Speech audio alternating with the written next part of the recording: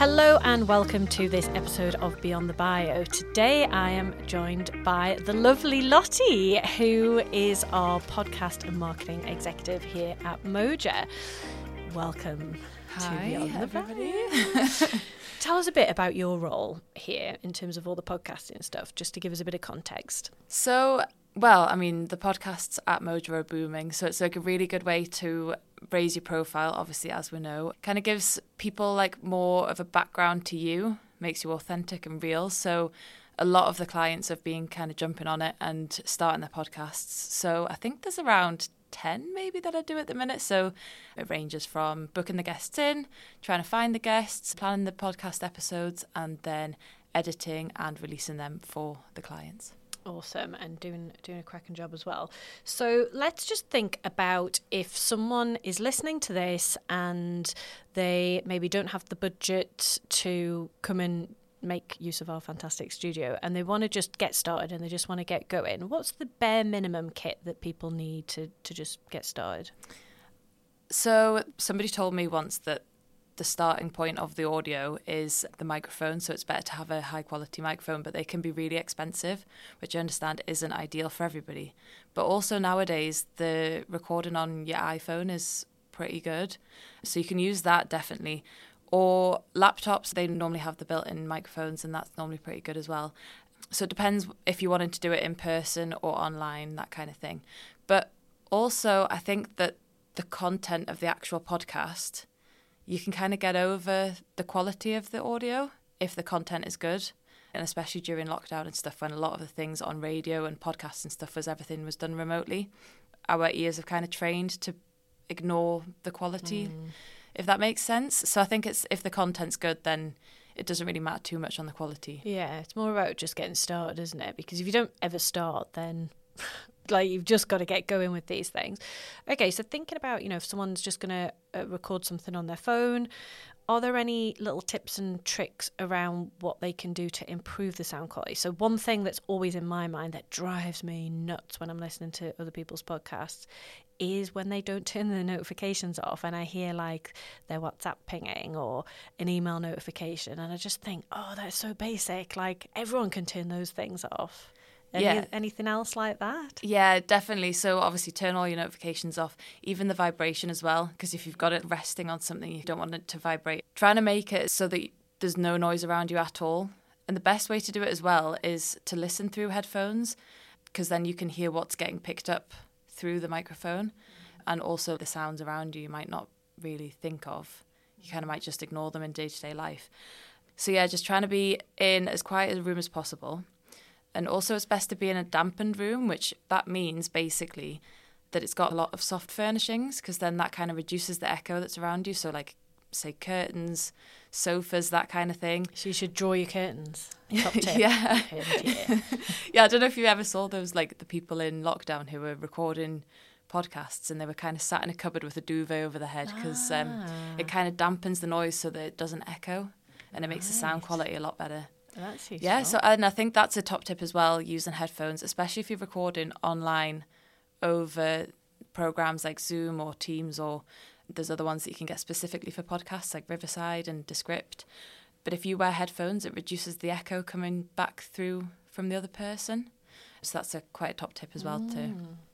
Yeah. That is a great tip. So say someone has recorded it on their phone and they need to upload it, and they haven't got a clue how to do that. What do they need to do? Because I know that we're great around uploading it across loads of different platforms. So we put our clients' podcasts on everything. But if you literally haven't got a clue and you're just starting out, how do you find out what to use? I think it's best to search for the podcast distribution websites. We use RSS, there's Acast, Podbean, and there's loads of different ones. So I think it's looking and searching and reading everything on the websites and seeing which one's best for you, because I know that some of them charge. I think on Acast they have a free option, so it's just like looking at those different ones and seeing what suits you, whether you want to pay, if you want to upload it to everything, or equally you could just upload it to your YouTube, that's free. There's like Mixcloud and stuff as well, so it depends where you want to share it and who you're going to be sharing it with. Okay, so it's quite low cost to use one of those platforms and get it out across as many as possible. And also, I guess the advantage of going through one of those platforms is that you'd get some level of analytics that you would be able to use to be able to assess, how useful it's been. Okay, let's rewind a bit then. So that's the logistics around actually getting it out in the first place. But what about if you're the kind of person that knows the value of doing a podcast, you see everybody's doing them, but you don't really know what you want to talk about or what your topic is? How do you help people to work out what their content's going to be? I think it's rigorous planning. So if you know what you want your podcast to be about, it's kind of planning each episode individually and the kind of themes and topics that you could cover on each episode.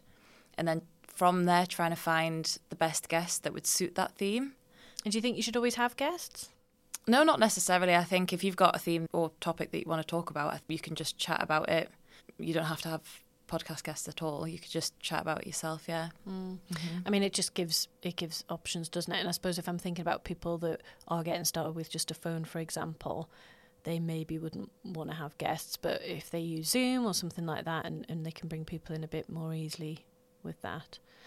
I mean, I like having guests because I think that there's real value to bringing in key experts for very niche topics, and also if you get great guests, then their audience will listen, and you get a bit of sort of cross promotion between yours and theirs and whatnot. But I think if you're the expert in that field and you've got things to share with people and you want to share your knowledge, then I think that's also fine to just kind of go ahead. And you can mix it up. So with mine, sometimes it's just me rabbiting on for 15 minutes, but I do like to have guests as well because I learn so much from them and I can ask them lots of questions as well. Yeah, I think that's the important bit as well. You're learning from other people as you're doing the podcast, which is always quite fun and interesting. And it kind of sparks up conversations that you wouldn't think about normally. Definitely. And so certainly that's something that I've been hearing from people telling me that actually they've then gone on to do business or a collaboration or something with their guests, which is really cool. Total podcast magic. So say someone's getting started, they feel like they have to do a podcast because everyone's doing a podcast. They've come up with their idea, they've managed to launch it. Do you know any of the current stats around, how many people are doing podcasts and how long people last and things like that? I don't know the exact stats, but I know that it's kind of like a joke at the minute that podcast just for Christmas. Yeah, people are like, everybody's podcast, so like, why is mine going to get heard? But I think you just have to know your audience, know the themes and the stories that you're going to be telling through your podcast, and try and get it out there. And also, I think people have this idea when they see people like Stephen Bartlett and they think, I'm going to make a podcast because I want to get rich like him and do all this stuff. And it's like, you have to understand that he's been doing his podcast for like 6 or 7 years now. So I think it's the kind of idea of starting a podcast and then letting it drop off after doing 6 episodes because you've run out of things to talk about. I think it's important to keep on planning, know that it's, as your listeners know, people who've started businesses, things don't happen just overnight. So I think it's about planning and having longevity, and it should be something that you enjoy as well. So it shouldn't be a chore to have to do it, and keeping it going and knowing that it's not going to blow up overnight. I think that's it. As soon as it becomes a chore, then you may as well just give up because it's just going to be painful. It's going to be like a proper job. But I think you make a really good point there around the consistency and showing up. And I can't remember what the exact number was, but I remember seeing Stephen Bartlett talk about his podcast ages ago and saying like literally you would get like 20 downloads a month or something in those early days, and then look what he's got now. But the scale of the operation behind the scenes for his podcast now is exceptional. It is wild, and the amount of money that he's spending on that, we're never going to get to that point, so let's be realistic. But actually, I think you've only got to hit episode 6 or 7 to be one of the top podcasters for consistency, because most people give up. And I think there's nothing worse almost than having a series of 4 or 5 episodes from 4 years ago that's just languishing somewhere on iTunes or Apple Podcasts or wherever, Spotify. Yeah, I don't think that's great. I think you've got to commit to it, but maybe if you're not seeing the results that you want, it's then refining it and thinking about what's the purpose and what are you getting from it and how are you tracking it. I found the analytics really interesting to look at. So for anyone that isn't familiar with these, you usually get, or you will get, access through the distribution platform to see how many people are downloading it, and they'll do it across, like the first week really is key, I think. So you'll see the first day, the first 3 days, the first 7 days, and then I think it jumps up to like 14 days, 30 days, stuff like that, and then just sort of the lifetime of it.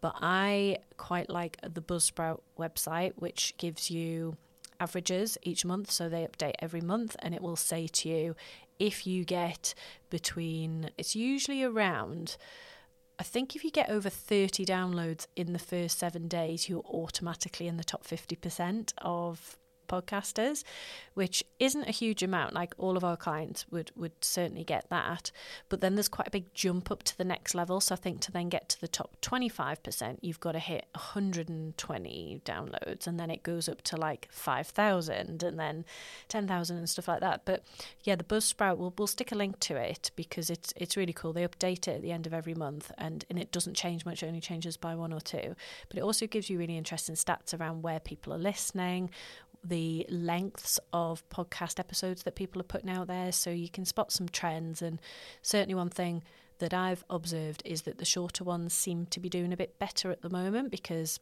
people have got a short attention span. It's quite easy to listen to, and I think the likes of Stephen Bartlett, who have very long podcasts, I will only listen to those if I really like the guest, and I usually can't listen to it in one go because it's too long for the commute. So I might listen to it over like 4 mornings or something. I know I normally listen to the first half an hour and then kind of forget about it. Yeah, see, that's a shame, isn't it, when you put so much into that. So from my experience, my observations, I would say short is better and more regular is better, because you're then going to get that kind of build up. And what I see is someone, and I'm making some assumptions here around the data, but I'll see people come on and listen to a particular guest, and then you can then see in the numbers that they've gone back and listened to other episodes as well, which is really cool, which is what you want. Yeah, right? definitely. So. I think, well, referring back to one of the podcasts that you did with Jason Greystone, having the 3 episodes there at the start, so when people find the podcast, they've got 3 to listen to in one go, because it's like with Netflix and stuff, people love binging now, don't they? So it's having different ones that they can go back to. That's really a really important point, and I think thinking about how you're going to launch it is really important too. So have you got any advice around how people should launch it? I guess actually even before the launch bit, how should they come up with the category that they put their podcast into? Because that's really key, isn't it, to getting into the charts? And yeah, I think the categories, you've got to be quite savvy about it. So you've kind of got to think about your podcast and what genre it's in, but then look if it could go into any other more niche. More niche of a podcast category, so that then in the charts you are doing better. And then, you can say that you've charted in the top 50 in the UK and stuff like that. So it's been, finding a category that fits but is maybe more niche than the standard category that you think it would go into. So I guess as an example, if we look at mine, we've got the business category, which is massive, which has got all the heavyweights in.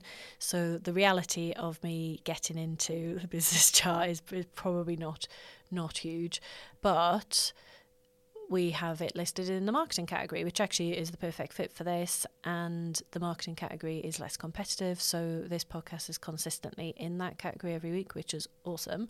And if I do get a few more listens, maybe people need to like and share and all those things, then maybe I will get into the business rate and chart. review rate and review. And actually that is a really important point, is to get ratings and reviews, and it's very easy to do on certain platforms. So Spotify, all they've got to do is click the stars, and Apple obviously a bit more detail because you'd prefer them to do reviews. So I guess that would be some advice I would give now, looking back, when people launch, to try and encourage as many of those as possible, because I think that they're rewarded by those platforms and then pushed out in front of more people when you're searching. Yeah, definitely. So that would be good. So this is your reminder to do a review and a rating, please, for Beyond the Bio. It means a lot. Thank you.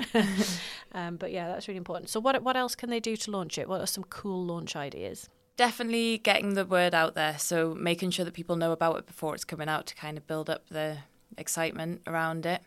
And then, launch it in conjunction with other things that you're doing. So if there's a big business milestone, or if you're doing some kind of event within your business or career anyway, if you could promote it as part of that as well. Or just doing a standalone podcast launch party was a pretty cool idea as well, because then it's an excuse to get people together and get them listening and build up the hype around it that way. Definitely. And when we've done that for clients, we've definitely seen a spike in the listens for their podcast. And it starts off as you mean, and then if people subscribe, then it means that they're getting a notification every week or month or whenever it's out, and so it can build up the listenership. Yeah. Perfect. Okay, any final tips for listeners wanting to get started with podcasts? I think one final thing that I'll say is that when people are looking at these podcasts that are doing really well with loads of listens, and they're thinking that's the only way that they can monetize. But I think having a podcast and getting your name out there, you're going to monetize from the people listening, and then maybe getting in touch and networking and finding out about your business that way. So I think it's not to look at it from the podcast only advertisement monetization. It's about looking at getting your voice and name out there. Great tip. So basically, the advice is to get started, and you can do that pretty much for free if you don't have the budget to use a studio like ours. So just get started and be consistent. And if you say it's coming out weekly or monthly or whatever, commit to that, because there's nothing worse than when you actually do get into something and then you're expecting it to come out and it doesn't. That feels like a bit of a letdown, I think, as a listener. But yeah, awesome. Well, that's been super helpful. I'm sure our listeners will love to hear those top tips. So thank you for listening, and see you next Monday. Thank you for listening. If you're serious about growing your profile, take our free profile assessment quiz to see where you're at right now and get hints and tips on how to improve your score. You'll find the link to the quiz in the show notes. If you've enjoyed the episode, it would be mint if you'd subscribe, like, and leave a review. See you next Monday.